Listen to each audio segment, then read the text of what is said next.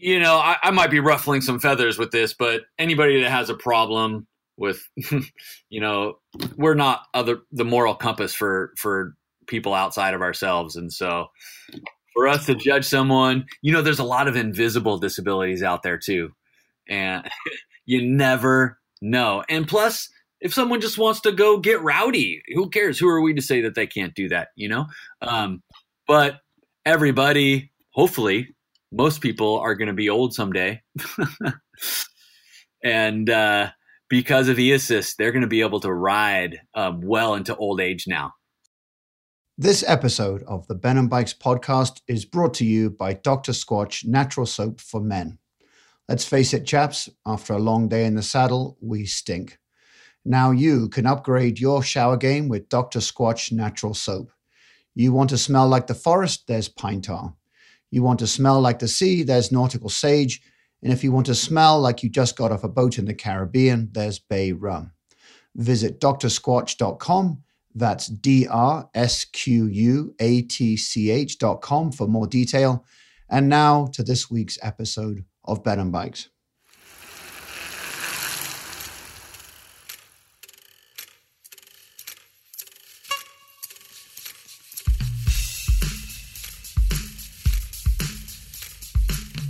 You're listening to Ben and Bikes with your host, Ben Lockett.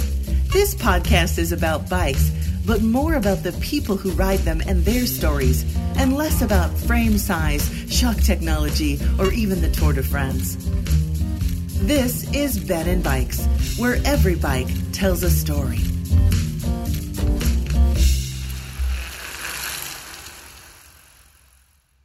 Some of you may remember all the way back to episode 15, where I interviewed Jamie Osborne about his brave recovery from a catastrophic spinal injury when his road bike's frame failed at 40 miles an hour.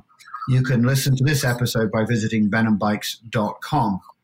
Today's guest has been on a similar journey. Specifically, a super active, action sports loving person has a brutal, life-changing injury and learns to adapt to a life after that injury. Not only seeing it as a path to recovery, but also as an opportunity. Today's guest, Jeremy McGee, was hit by a car while riding his motorbike back in 2002, resulting in a spinal injury that took away the use of his legs.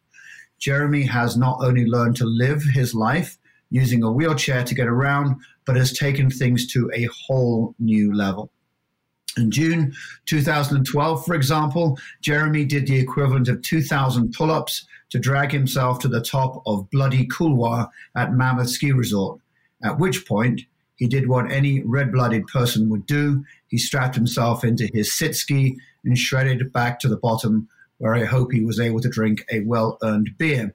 Jeremy turned this epic achievement into a movie called Drop In, and you can find more details about the movie by visiting dropinproject.com.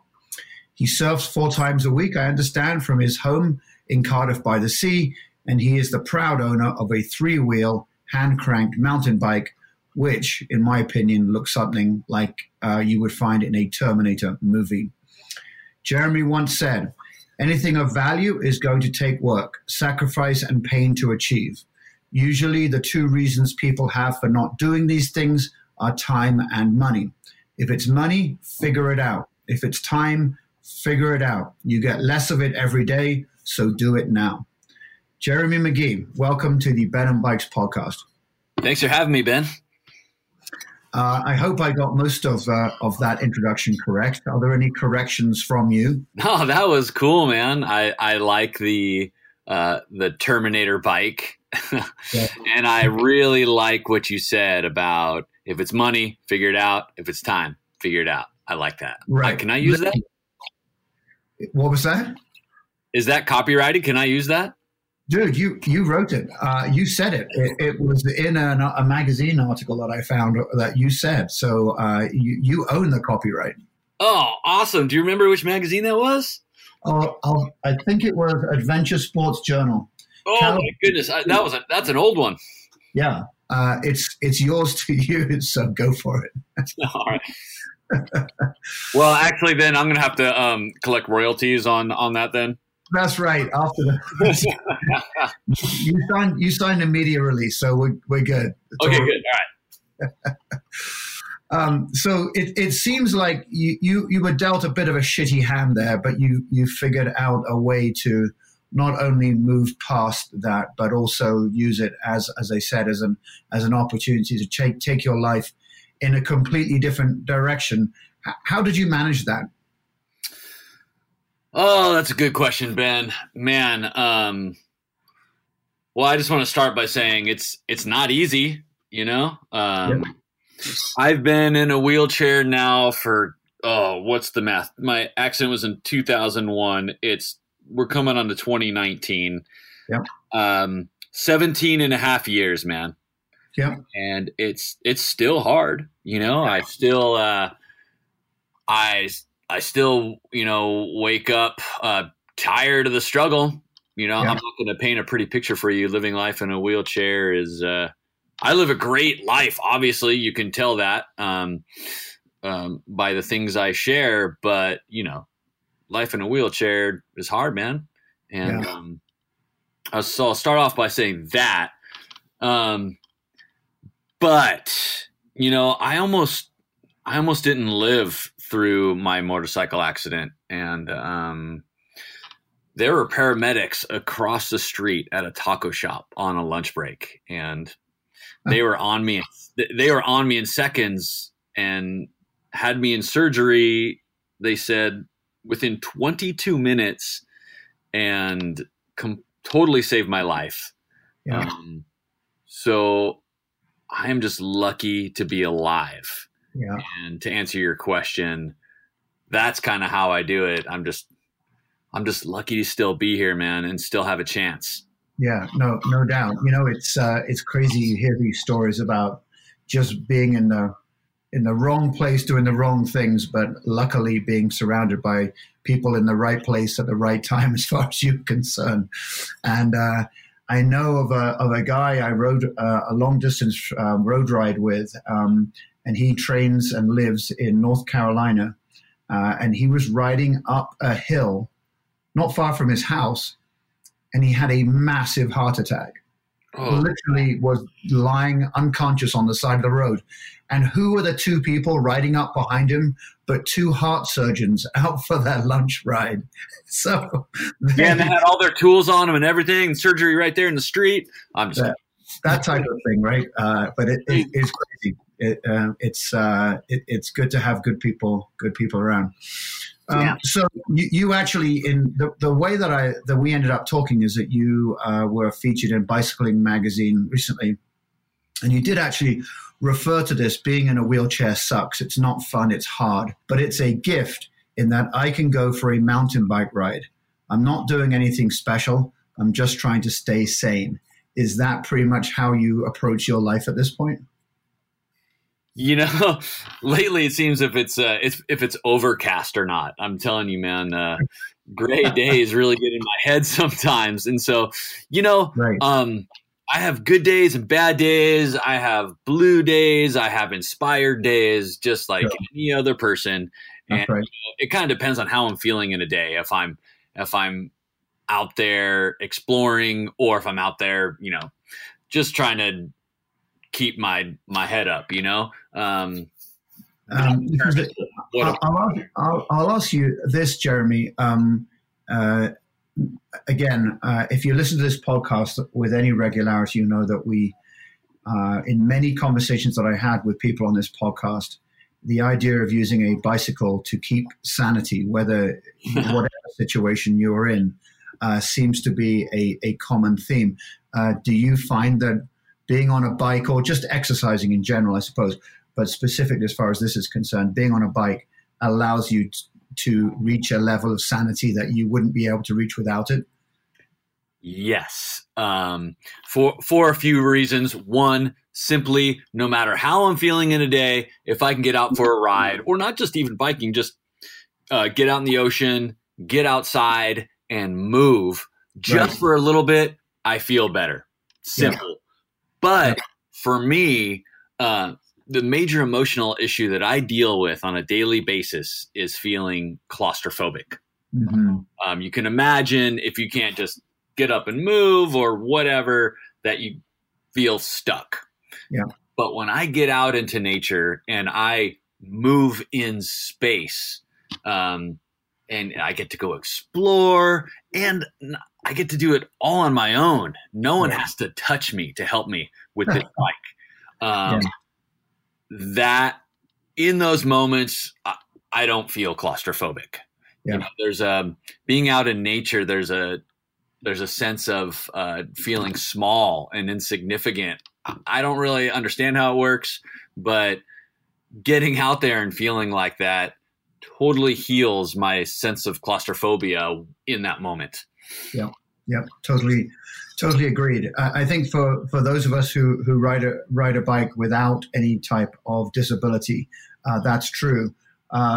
Being stuck in a wheelchair must take that to a whole new dimension, I would imagine. Whole new dimension. And then, you know, I struggle a lot out there too. You know, I get stuck a lot, or, I get a flat tire or whatever. And, handling those situations, is a little more difficult. Yeah. And I'm telling you, the sense of accomplishment that I feel from like getting on the ground and fixing my own bike, or getting my ass out of a precarious situation. Although in the moment I might feel frustrated afterwards, man, I feel such a sense of accomplishment that I feel good. Yeah.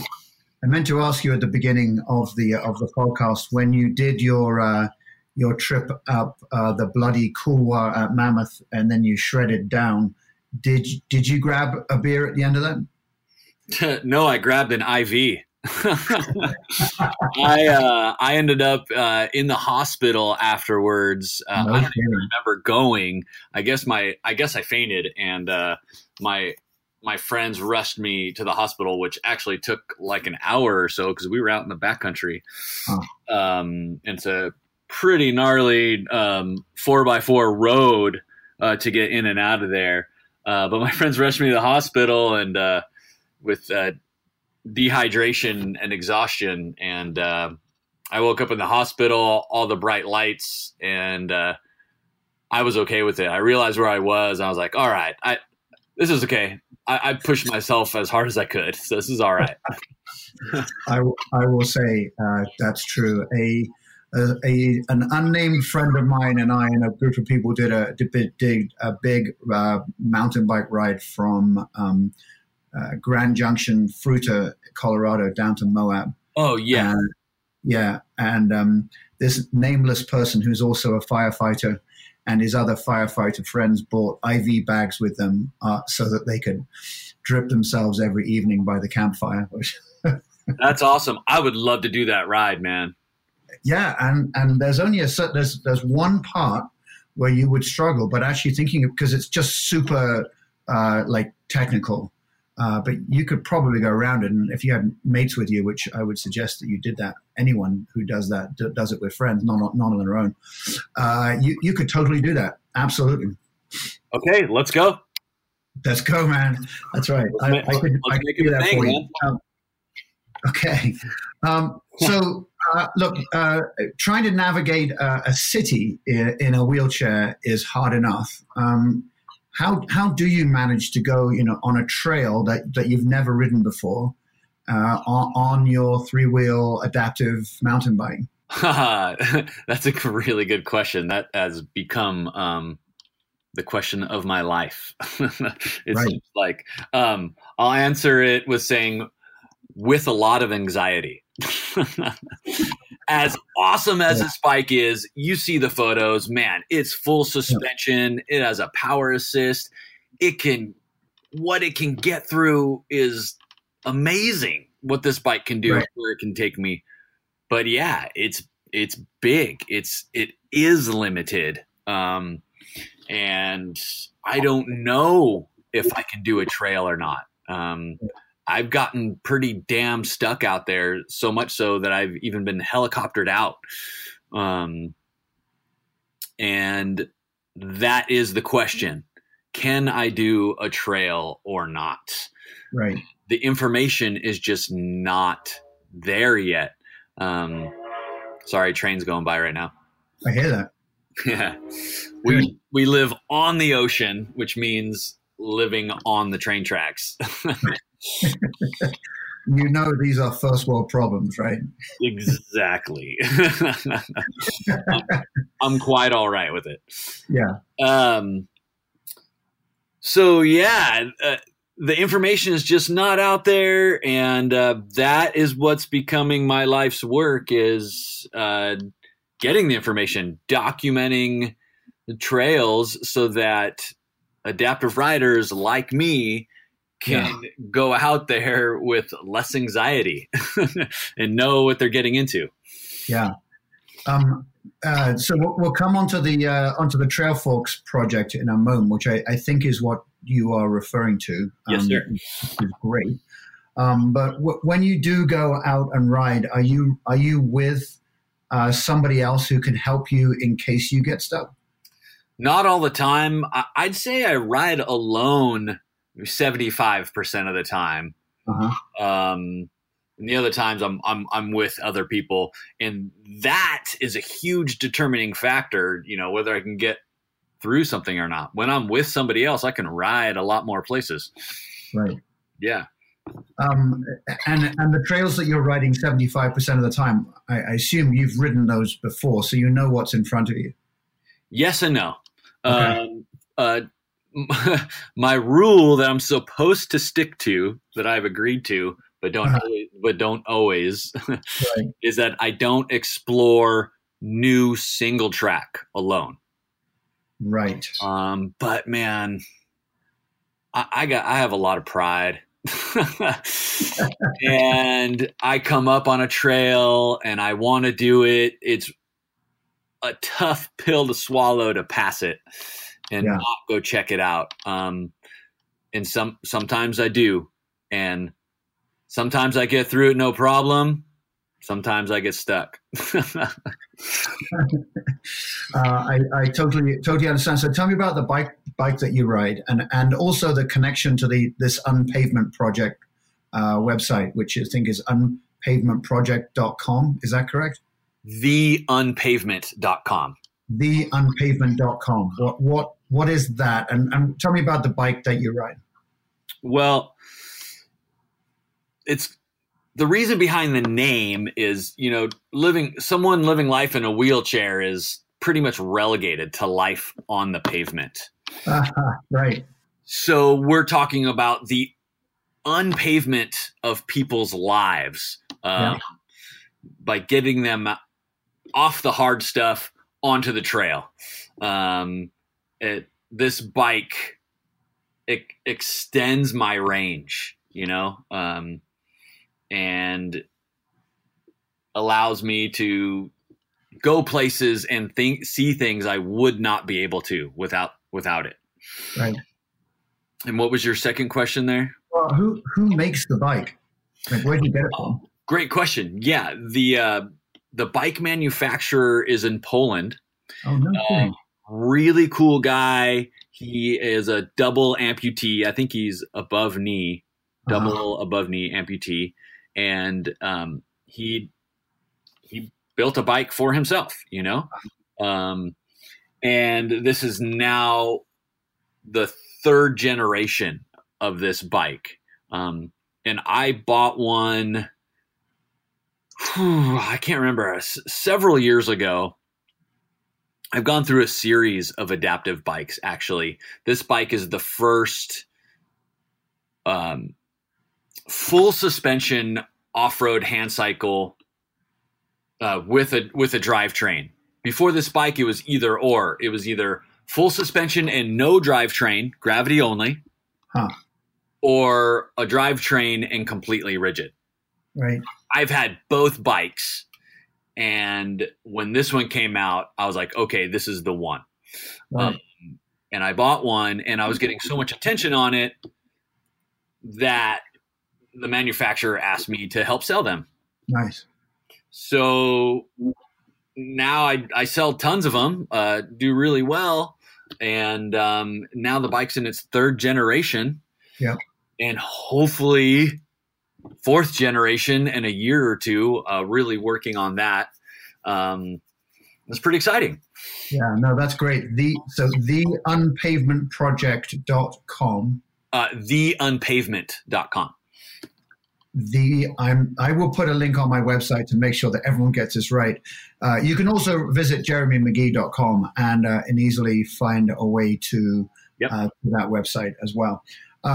Dare I ask, Jeremy, the E question? Oh, absolutely. Not ashamed. Okay, so let's talk about pedal assist opportunities for those adaptive bikes. Yeah, man. My first bike, I was fully anti e-assist. Right. I'm like, man, I'm strong. I don't need it. And my rides were awesome. Yeah. They were 5 to 6 miles. Right. And I was left in the dust with my friends. Believe me, as someone on two wheels, I know that feeling. On any given climb, if you were riding with me, you might as well just be walking on foot next to me. Right. Now with the power assist, my rides are more, if I don't get into double digits, I don't feel like I rode enough. Yep. My longest ride so far is 24 and a half miles. Right. That's pretty awesome considering I'm cranking with my arms. I also have had a couple neck injuries in some crashes, and I actually have atrophy in both my triceps. So for me to crank a manual bike now with those injuries, like a fully manual non-e-assisted bike, would just be pointless. We're talking like major joint and ligament strain. And with the e-assist, I'm keeping up with my boys. Yeah. I'm right there in the pack, Yeah. It enables me also to ride more terrain. Yeah. When my hands are on the hand crank, they're off the handlebar. Yep. There's actually cables attached to the chest pad, and I steer with my chest. No kidding. But you can imagine that's not precision steering. And in single track and rock crawling and downhill situations, I need both hands on the handlebar. Yep. And so with the e-assist, I can still propel myself when I need precision steering. That's a big deal. That makes total sense. So that I'm very interested by the whole e-bike opportunity for many people, just because I think it gives people access to do things that they aren't able to do. And if you can get access to a trail or ride with your mates as a result of that, that's fantastic. I think that's just one of the really good reasons for pedal assist. Absolutely. I don't, I might be ruffling some feathers with this, but anybody that has a problem with, we're not the moral compass for people outside of ourselves. And so for us to judge someone, there's a lot of invisible disabilities out there too. And you never know. And plus, if someone just wants to go get rowdy, who cares? Who are we to say that they can't do that, But everybody, hopefully, most people are going to be old someday. And because of e-assist, they're going to be able to ride well into old age now. So you never know. I have a buddy. He's young. He's strong. For all intents and purposes, he doesn't need an e-bike, but he's not a mountain biker. He is an amazing surfer. One of the better surfers in the area here. But he likes to go out for a ride once in a while. He's not going to work on really building his mountain bike muscle set, because he's a surfer. Sure. But when he goes for a ride, the people he rides with are really good, and he wants to be able to hang. So he has an e-bike, even though he's young and strong. And you never wouldn't, know that it's a good thing for him. You know, he would probably get judged by a lot of people. So when it comes to the e-bike thing, I'm like, man, just worry about yourself and let people do their thing. I don't know. I'm taking a break from the Ben and Bikes podcast to tell you more about Dr. Squatch Natural Soap for Men. Made with natural ingredients from the earth like oils, plants, goat's milk, Greek yogurt, and oatmeal. Turn your post-ride shower game up to 11 and get ready to get out of the shower feeling alive. Shipped straight to your door, 100% satisfaction guaranteed. And if you sign up for monthly automatic soap delivery, you'll get free shipping on all orders. Visit drsquatch.com, that's DRSQUATCH.com for more details. And now back to this week's podcast. So looking back to when you first started riding an adaptive bike, what do you wish you had known, on day one when you first started off on that? Oh man, that is a good question. I've never thought about that one before. Now, I wish I would have known about suspension, I guess. my first bike was fully rigid, and I immediately started. The first place I took it was the Mammoth Bike Park. And I quickly realized that I was the type of rider that needs suspension. And I sold that bike and got a full suspension bike. So suspension being one of them. What about equipment? Or one thing that I'm always interested in is, when you got the bike for the first time, your arms and just your upper torso in terms of being able to power something with your arms, your body's not in the right shape. So how long did it take you to get to that point where you felt strong enough to be able to pedal with that bike? Oh man, right away. When I got my first bike, I was in my 20s, and I used to be Superman. I mean, I could climb anything, do anything. Nothing really fazed me. That's different now. I'm 42. I'm feeling the effects of living with reckless abandon for the majority of my life. That's a totally different story now. But no, I never had a problem cranking a bike or felt like I needed to work at it. I could crank forever right away. Yeah. What advice then would you give to someone who's just looking at the idea of getting on an adaptive bike, who doesn't necessarily have that upper body strength that you brought to day one? What advice would you give to someone who's just kind of looking at getting on an adaptive bike? Well, the first thing, people usually balk at is the price. That's the first thing, not even thinking about physical ability. Yeah. These things are expensive. They come from Poland. Now, working with these guys, I've come to appreciate the amount of work that goes into them. It's insane. Oh, absolutely. I can only imagine looking at the picture. Yeah, absolutely. It's crazy how much goes into building these things. They're highly specialized. And I bought my first bike full retail. I think I had like $200 in my account after I wrote this check. And I'm telling you, Ben, it's worth every penny to be able to get out on the trail. And then, the second thing is the second question someone has is, can I do this? And I just have them try my bike, man. Jump in it, see if you feel comfortable. Crank it a little bit and see how it feels. You're going to be sore. It's going to be hard. I mean, especially your chest. Your chest gets really sore using that chest pad. Yeah. But just like anything else, man, saddle time. Just got to do the saddle time and slowly build. Yeah. So you've mentioned Mammoth a couple of times, and I see it. Obviously, the Bloody Cool Wall was up in Mammoth as well. You spend a lot of time there, I think.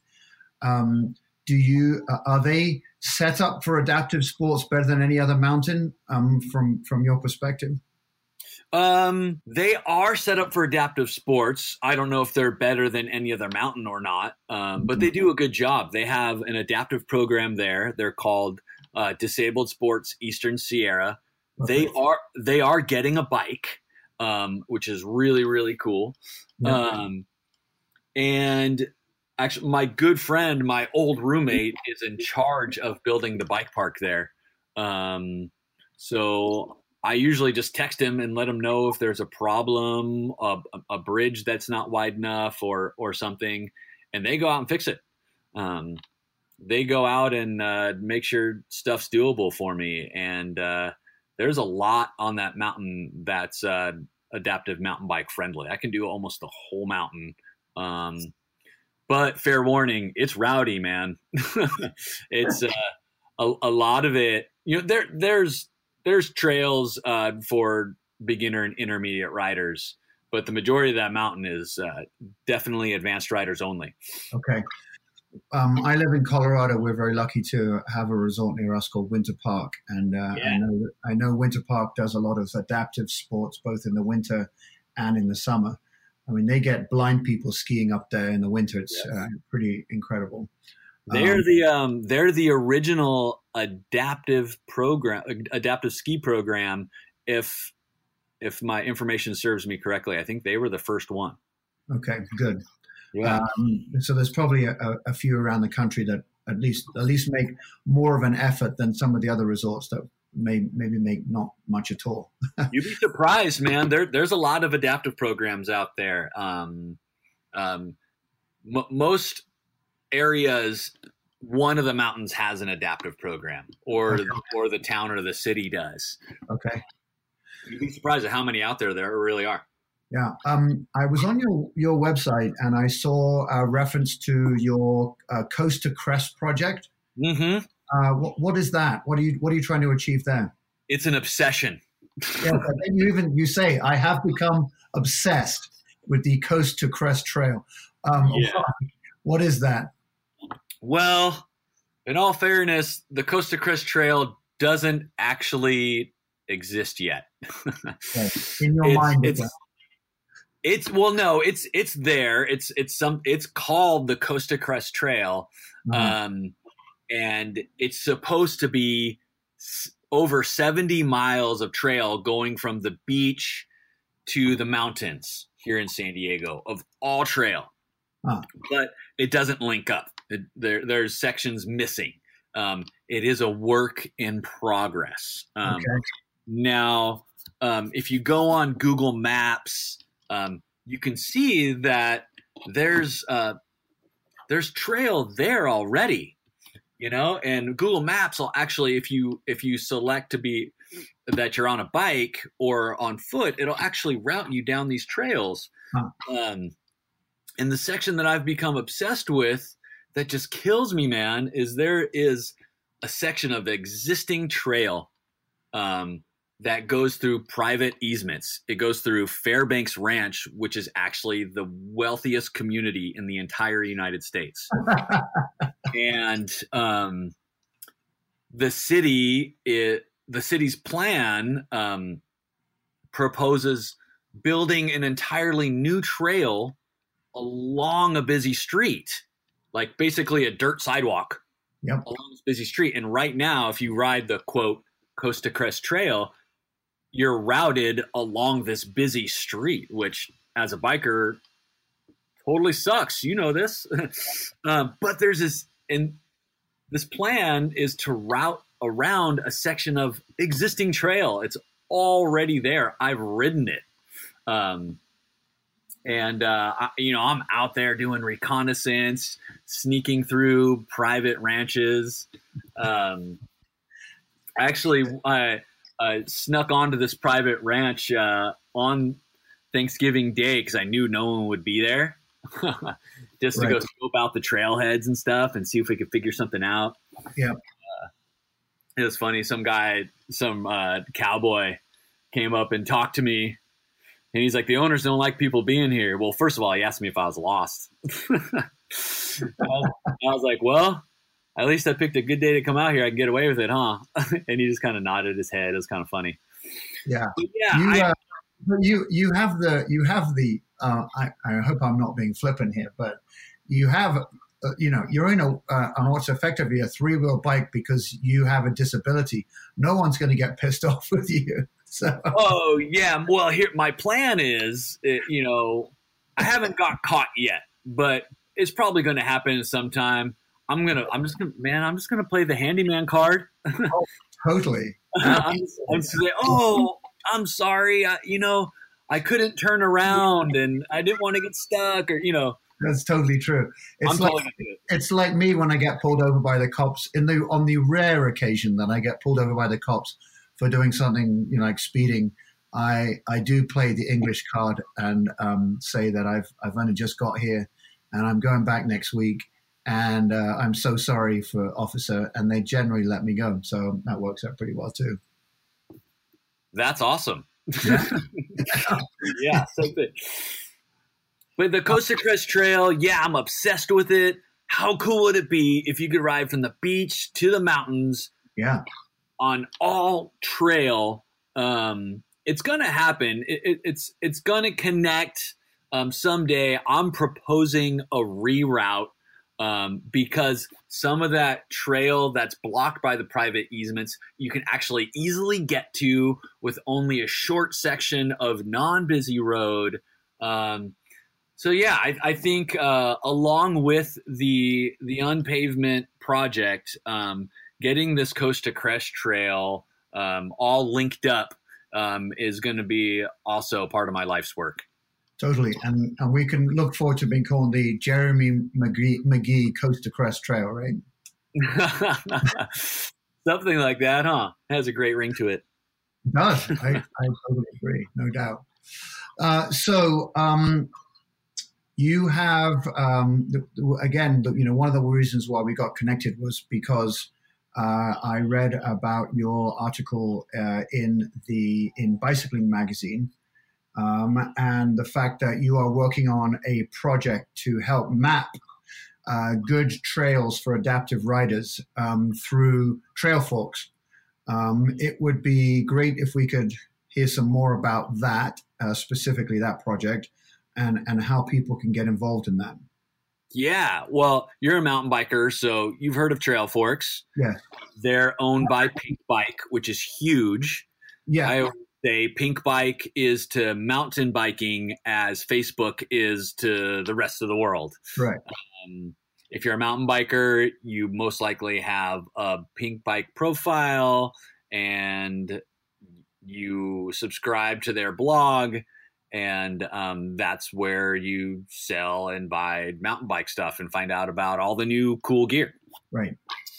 And they started Trailforks, which is now the #1 trail information app used by mountain bikers. Yep. The way they do it is cool, man. They're about big data. They are just collecting everyone's data from their Garmin and Strava rides. And it all goes into one place, and it's pretty much automatic. If you use Trailforks, you get an email after your ride that says, hey, is there any important information that you could put into the system about your ride? Can you do a ride report, a trail report? It's awesome. And so I've basically just become a contributor to that big data. Mm-hmm. So when they've given me administrative login capabilities, I can go in and create trails and add information to trails. And for the Unpavement project, I'm basically out there riding, documenting my experience, creating routes for areas that are adaptive mountain bike friendly. We've created a rating system, which is a big deal because, everybody's different. Every bike is different. Ability levels, I mean, the gamut of those is just incomprehensible. You never know. So we've come up with a very simplified rating system that we are getting mountain bike associations, advocacies programs, all the different city programs to adopt this rating system. But the thing is, it's minimal. There's still question. Like if I'm looking at an area, really the best resource is uncut video of the trail, and that is kind of becoming my biggest contribution. I'm running my 360 camera, and I'm posting uncut video, 360 video of trails to work in conjunction with the TrailForks app and the rating system, so that adaptive riders can know what they're getting into. Where can we find the rating system? Where can you find the what? The rating system that you're suggesting. Oh, on the Unpavement website, we have it there with the trail blog, which I am just doing the trail blogs one by one, slowly. I'm just trying to keep up with my workflow here. I'm trying to get a couple done a week. I've got like 30 or so that I still need to write. Basically, just writing about my experience everywhere I've ridden. Yeah. The cool thing about this, Ben, is that any adaptive rider can just use the TrailForks app like anybody else. They can jump on the app. They can check that they're an adaptive mountain biker, and it's going to show them what trails are okay for them in an area. So how can we contribute? So those of us, and there are many of us who use TrailForks, what would we do? I know there's a very specific perspective required for someone to rate a trail for an adaptive rider, but let's just say, so if you're an adaptive rider, you'll be able to understand whether that trail is good for you, and you can mark that within TrailForks. But are you also open to people on two wheels having a general idea of whether this would work for an adaptive rider or not? Maybe. That's a interesting question. We haven't really considered that. I mean, we are going to be training other ambassadors that'll be doing trail documenting for us. But yeah, those are other adaptive riders. Right. Basically, you need an adaptive bike to go down the trail. Right. So yeah, you could jump in one. I've actually always wanted to give it a shot, for sure. But yeah, that's the thing. This is a lot bigger than me. This isn't the Jeremy show anymore. My entire life, I've been a pro athlete. I've been out there, self-promoting, trying to get sponsorships for myself as an athlete. But those days are over. I'm promoting something that's way bigger than me, and I'm hoping to put a platform in place that is going to go on and grow long after I'm gone, Totally. But so what you're saying is you would prefer if the reviews that are coming in are actually from people riding adaptive bikes. I mean, I think it needs to be. Okay. It doesn't matter if it's an able-bodied person or not, but yes, it's got to be an adaptive bike going down the trail. Totally. That makes total sense. So anyone listening to this podcast, if you have TrailForks, and you're an adaptive rider, then please make sure that you go to Jeremy's website and you're marking those trails based on the categorization of what he's providing. And if you don't have TrailForks, period, get TrailForks is my advice. And the biggest way that someone can contribute, honestly, is we're looking for sponsorship right now. Okay. It's most likely going to come from outside the outdoor industry. But, if you work for a company or work closely with a company that you think might want to get involved with this really cool project, I'm going on tour, I'm talking to kids, I'm showing them the bikes, I'm meeting with the local mountain bike associations. This is a really cool thing. And there's a big need. And the need is only growing. Totally. With the amount of people with disabilities out there growing, and the knowledge and the ability to get these bikes getting bigger. If someone knows of a company that wants to be a part of this, send them our way. Very good. Contact Jeremy on his website or let us know at benandbikes.com, and I will connect you to Jeremy. Jeremy, I know that you have to get out of here, so a huge thank you for being on the Ben and Bikes podcast and for telling your story. I know you're probably one of the people that doesn't like people say you're an inspiration, but I think you are. And I think what you're doing to give back to the world of mountain biking and cycling, give people an ability to get off the pavement, as you say, is fantastic. So thanks for everything that you do. Well, thank you, Ben. It's been a pleasure being here. I've had a good time. Good stuff. Have a great day, and we'll talk soon. If you come out to Colorado, give me a shout. Yes, sir. We'll do that.